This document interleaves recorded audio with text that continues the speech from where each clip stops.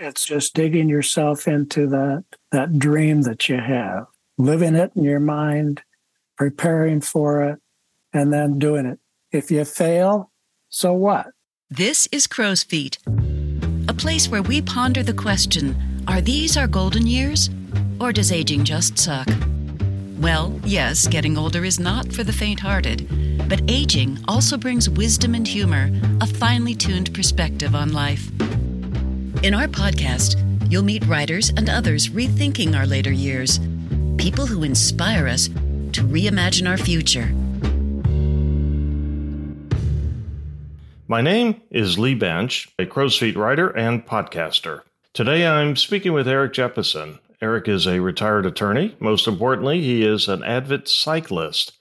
I'm excited to talk to Eric because he recently finished a bicycle trip across the United States, a feat that many of us would never consider, but Eric did this at the age of 70. While managing his asthma and celebrating his birthday on the road, Eric broke an age and elevation record. Eric, your story is awesome. Let's begin with how you got started cycling and what was the inspiration to tackle a long-haul trip.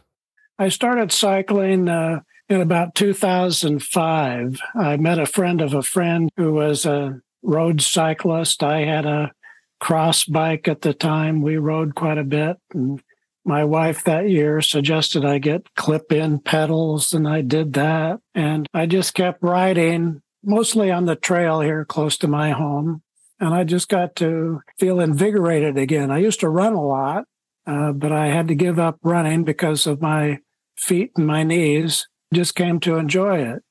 It really became more of an addiction when my wife and I learned that my youngest son had a health crisis and while away in school in Arizona. Getting on the bicycle after work was a good stress reliever, and it helped clear my mind and relax me more. So I just kept it up. Sounds a reasonable thing to do. In the past or earlier than that, I probably would have gotten outside and run 3 miles or something like that. But I enjoyed hearing the whir of the tires on the road surface and et cetera. One day when I came back home from work, I noticed my next door neighbor had his bike out and he had a bicycle kit on. And I stopped and I said, where are you going? I said, well, he was going to go for a ride. He's done several Ironman competitions. At the time, I didn't know that he rode a bike. And I asked him, can I come with you? And he said, sure. So I hurried home and changed into my cycling gear and got on my bike and went out and met him. And we went out and rode probably only about 25 or 30 miles. And I thought that was fun. And he introduced me to another friend who's become a very avid a cycling buddy of mine. His name is Gary. My next door neighbor, who I just referred to, is named Pat. And Gary and I still ride quite a bit, although not so much during this time of year because of the weather. One day I asked Pat if he had ever done the STP, which is Seattle to Portland. STP is what it stands for. It's 200 miles. You can do it in 1 or 2 days. He said he had always done it in 2. And I said, well, I'd be interested in doing it in 1. Do you know anybody else that could ride with us? And he suggested Gary. I've ended up doing it every year since. And after I'd done that about 4 or 5 times, I used to, at the time, go to a indoor cycling club in Seattle. It was called Cycle University, and I would take indoor cycling classes. They had power meters, and I would usually go 3 days a week. I mentioned to one of the individuals, I said, gee, I'm interested in maybe riding the bike across the country. Would my bike and my tires withstand everything? But I started reading about individuals that had ridden across the country, and I just liked being on my bike. So I signed up for the Southern Tour in the year 2000. But of course, that was the year of the pandemic, and it ultimately was canceled. You mean the year 2020? 2020, excuse me. Yes. Oh, okay, yeah. So you signed up in 2020, but that one got canceled? Right. It was canceled due to COVID. I mean, there just weren't enough hotels and motels and restaurants that were open, et cetera. So they canceled that tour. And I thought, well, maybe I'd just blown my chance. I didn't really want to do it with other groups or organizations that I'd read about, primarily because many of them just took too long. Maybe their average daily ride was only 55 miles or something like that. But a couple of months after the tour was canceled, I got an email from Pack Tour that indicated that they were going to do the Northern Tour in 2021, and they would allow me to shift my registration over to 2021. I asked my wife about it. I was a little concerned about the price tag, but she encouraged me. She's always encouraged me about my cycling. So I signed up for it, paid my deposit, and kept indoor training, which is now in my garage, and really got outside training hard around March and April. It sounds to me like you really enjoy the long days, like 100 to 120 miles per day. Is that about right? I've often wondered kind of why, but I do enjoy being on my bike for a long time. I enjoy the long rides. And if they're less than 60, 80 miles, I won't even bother. And I don't mean to disparage anybody that goes on those shorter rides. I'm not. When I was in high school and I used to participate in track, quarter mile was my long event. But as I guess I've gotten older, I've gotten more endurance rather than speeds. Let's go back to the tour on the Northern Route. So that took you 33 days, maybe? I think it was 34 days total. Ended up to be a little over 3,800 miles, 34 straight days. There were not any rest days. The long days were approximately 147 miles. We had a couple of days that were shorter in the 80 to high 70 miles. It was an endurance issue. You started in Seattle. Actually, we started in Everett, Washington, which is just about 25, 30 miles north of Seattle. And you ended where? We ended up in Rye Beach, New Hampshire. Wow. Now, that was in July timeframe? We started on July 10th. We ended on August 12th, I think it was. How many mountain ranges did you have to cross over? We went over the North Cascades on the second day, which was a 126-mile ride with about 8,000 feet of elevation. It was over Highway 20. Yeah. It was a beautiful day.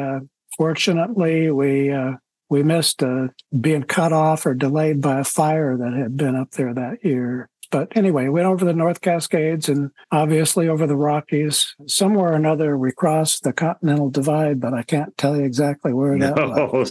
Oh, that's okay. So you put in a lot of miles. So 8,000 feet was the highest point? That was one of the longest roads. The most difficult day for me was the day we rode from Powell, Wyoming to Sheridan, Wyoming. That was about day 12, I think it was. I had suffered from the asthma, and the smoke from the fires got me. So by that time, I knew I had a bronchial infection. I actually went to a clinic in Columbus the day ahead of time. But from Powell to Sheridan, Wyoming, it's 122 miles, about 7,300 feet or more. And they call that the Bighorn Climb. I had heard many of the veterans who had done this route talk about this climb and how they timed everybody. I didn't want to be timed. I just wanted to frickin' make it. It's funny to me, it may not be the listeners, but every day I would usually set an alarm on my watch. I'd usually get up at 4 o'clock in the morning. I have a routine where I shower, shave, stretch. I have a morning big glass of amino acids and beet powder, and I drink and go down for breakfast, blah, blah, blah. But that morning, I hadn't set my alarm. And my wife sent me a text message, and I wear an Apple Watch. So I feel this buzzing on my wrist, and I wake up, and it's my wife wishing me good morning, and I hope I have a good day. And I thought, well, that's odd, because I usually text her first. I looked at my time on my watch, and it said 4:55, and my immediate thought was, okay, well, it's just shortly before 4. And then I thought, oh, no. It's 4:55. Breakfast. They're going to start breakfast in less than an hour. So I bounced from one wall to the other, getting ready. I ran down, had breakfast. But anyway, I was a nervous wreck. And when I started off on the bike, I just felt pooped. I was mentally and physically wiped out, and I didn't know whether it was mentally or whether it was physically. I was just tired. And I think it's about 20 miles into the ride, they had the first rest stop. I stop there and I fuel up and fill my water bottles. Before I get started, I find out that the mud that I've stepped in is like concrete. You have to scrape it off my pedal cleats. To the top of the climb, it's about 8,000, 9,000 feet. It was the most grueling climb I'd ever been on, whether it was because of my bronchial infection and asthma or what it was. But I made it to the top, and Lon Haldeman calls over to me while I'm sitting with my head hanging down trying to drink a soda. And he says, "How old are you, Eric?" And I said, "I'll be 71 in 8 or 9 days." And he said, "So you're 70?" And I said, "Yeah, I'm 70. I didn't know what he was getting at. And he calls over to me and he says, "You just set a record for over 70 up the Bighorn climb." It still brings tears to my eyes. I just can't believe it. You are listening to the Crow's Feet Podcast. Our guest is Eric Jeppesen, sharing his story about crossing the United States on a bicycle at age 70. So you weren't feeling 100%, and you still broke the record. I wasn't feeling 100%. There were times that it was just grueling. I would actually gauge my progress in tenths of a mile. I kept telling myself, "Eric, you've never stopped on a climb. Don't stop on a climb." And about approximately, I would say halfway up, I just unclipped. My brain just shut off. And I just, without even thinking about it, I unclipped my pedals. Oh no. And I felt devastated for a second. It probably wasn't 30 seconds later. I just tried to clip back in and get going. And it's a pretty steep uphill. So it was slow getting my feet in the pedals again and power on until I reached the top. You had a birthday while you were on the road. How'd that go?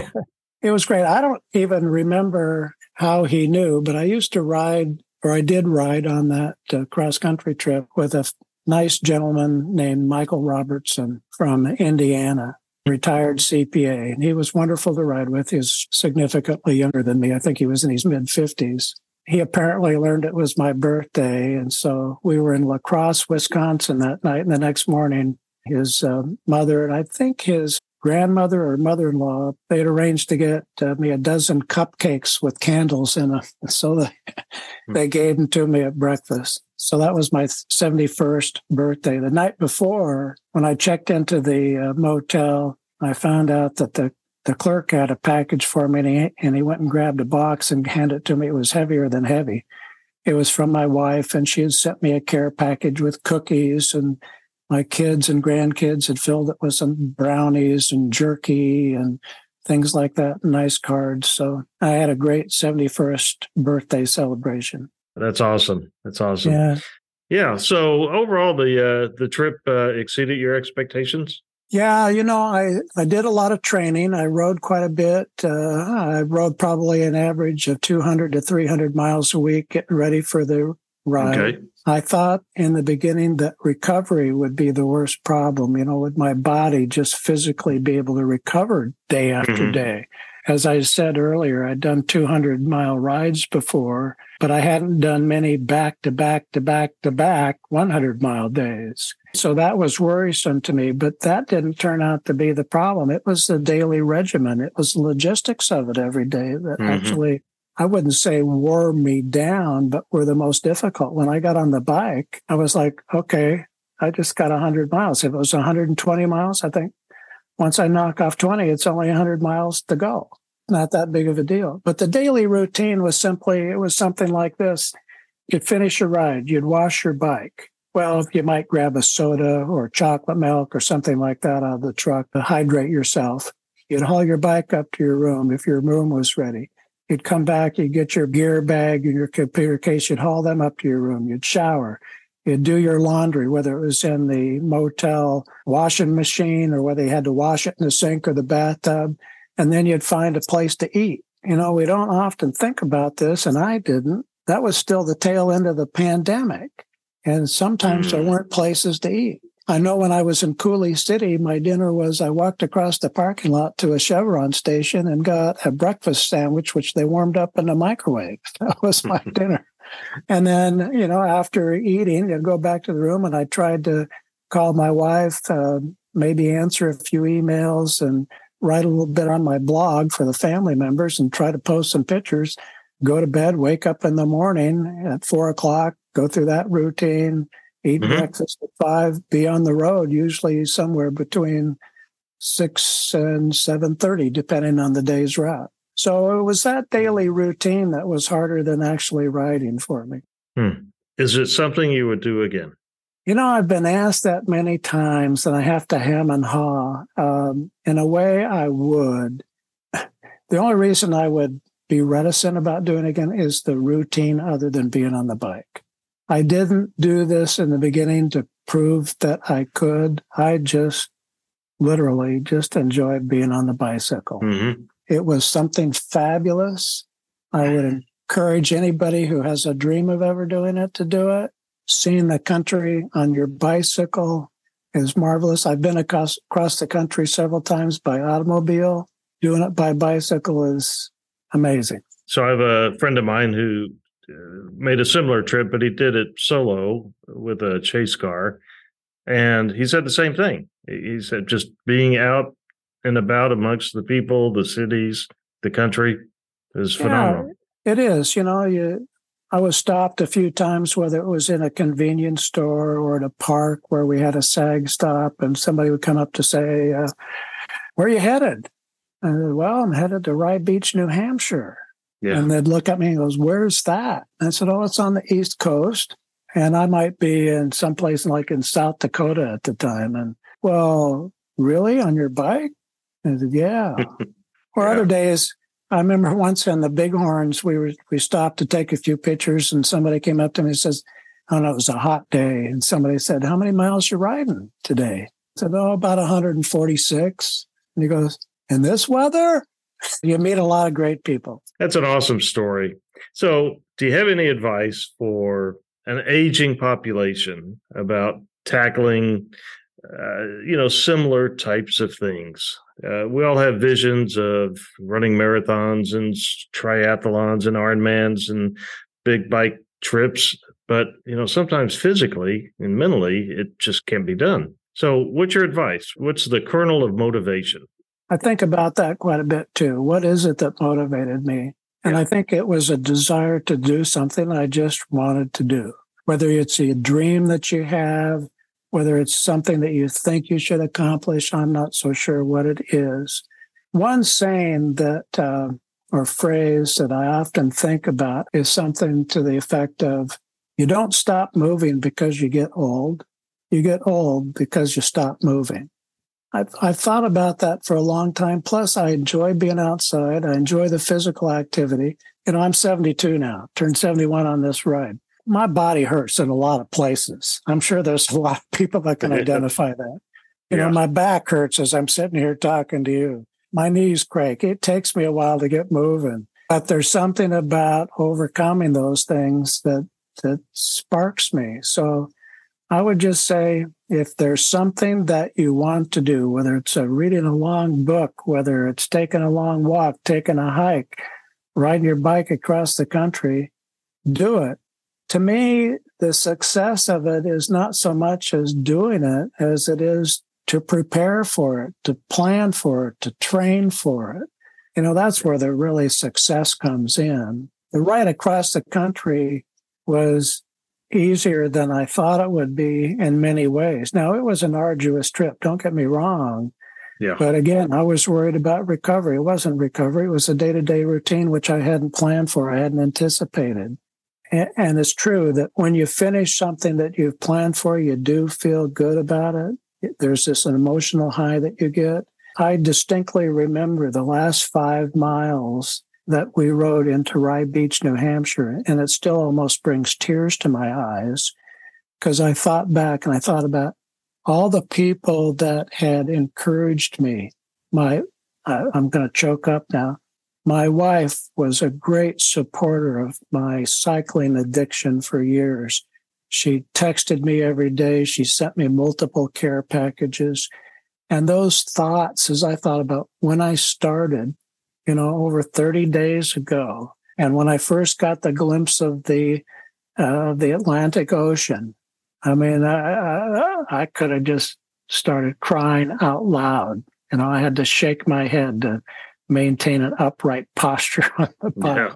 So success does mean something, but the support that you get from family members or friends is an enormous amount of help. But it's also just digging yourself into that dream that you have, living it in your mind, preparing for it, and then doing it. If you fail, so what? You can try again or you can pick something else, but trying for it, really the success. You're still continuing on with your cycling routine? I am, yeah. All right right. in the garage and right outside when I can. Eric, we truly appreciate it. And you've got about 30 seconds. If you'd like to finish off with a statement or two, that'd be great. Well, I just come back to that old adage that you don't stop moving because you get old. You get old because you stop moving. You've been listening to Eric Jeppesen recount his story of crossing the United States on a bicycle, an accomplishment that many would never think of, especially at age 70. I would like to thank the Crow's Feet podcast team, Nancy Peckingham, our executive producer, Rich Halton, our production and sound engineer, Nancy Franklin, our marketing and public relations expert, with additional support from various Crow's Feet writers and podcasters, Jan Flynn, Melinda Blau, Elizabeth Allen, Gene Feldeisen, Catherine Dunn Gilbert, and Warren Turner.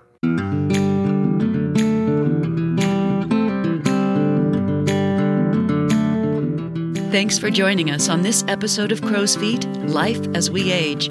Don't miss any of our great stories. Subscribe to Crow's Feet wherever you get your podcasts. And be sure to tell your friends and family to give a listen too and leave a rating or review. You can read more Crow's Feet stories online at medium.com/crows-feet. So until next time, remember to savor every moment. As the Roman philosopher Seneca said, one should count each day a separate life. How about making friends with your crow's feet?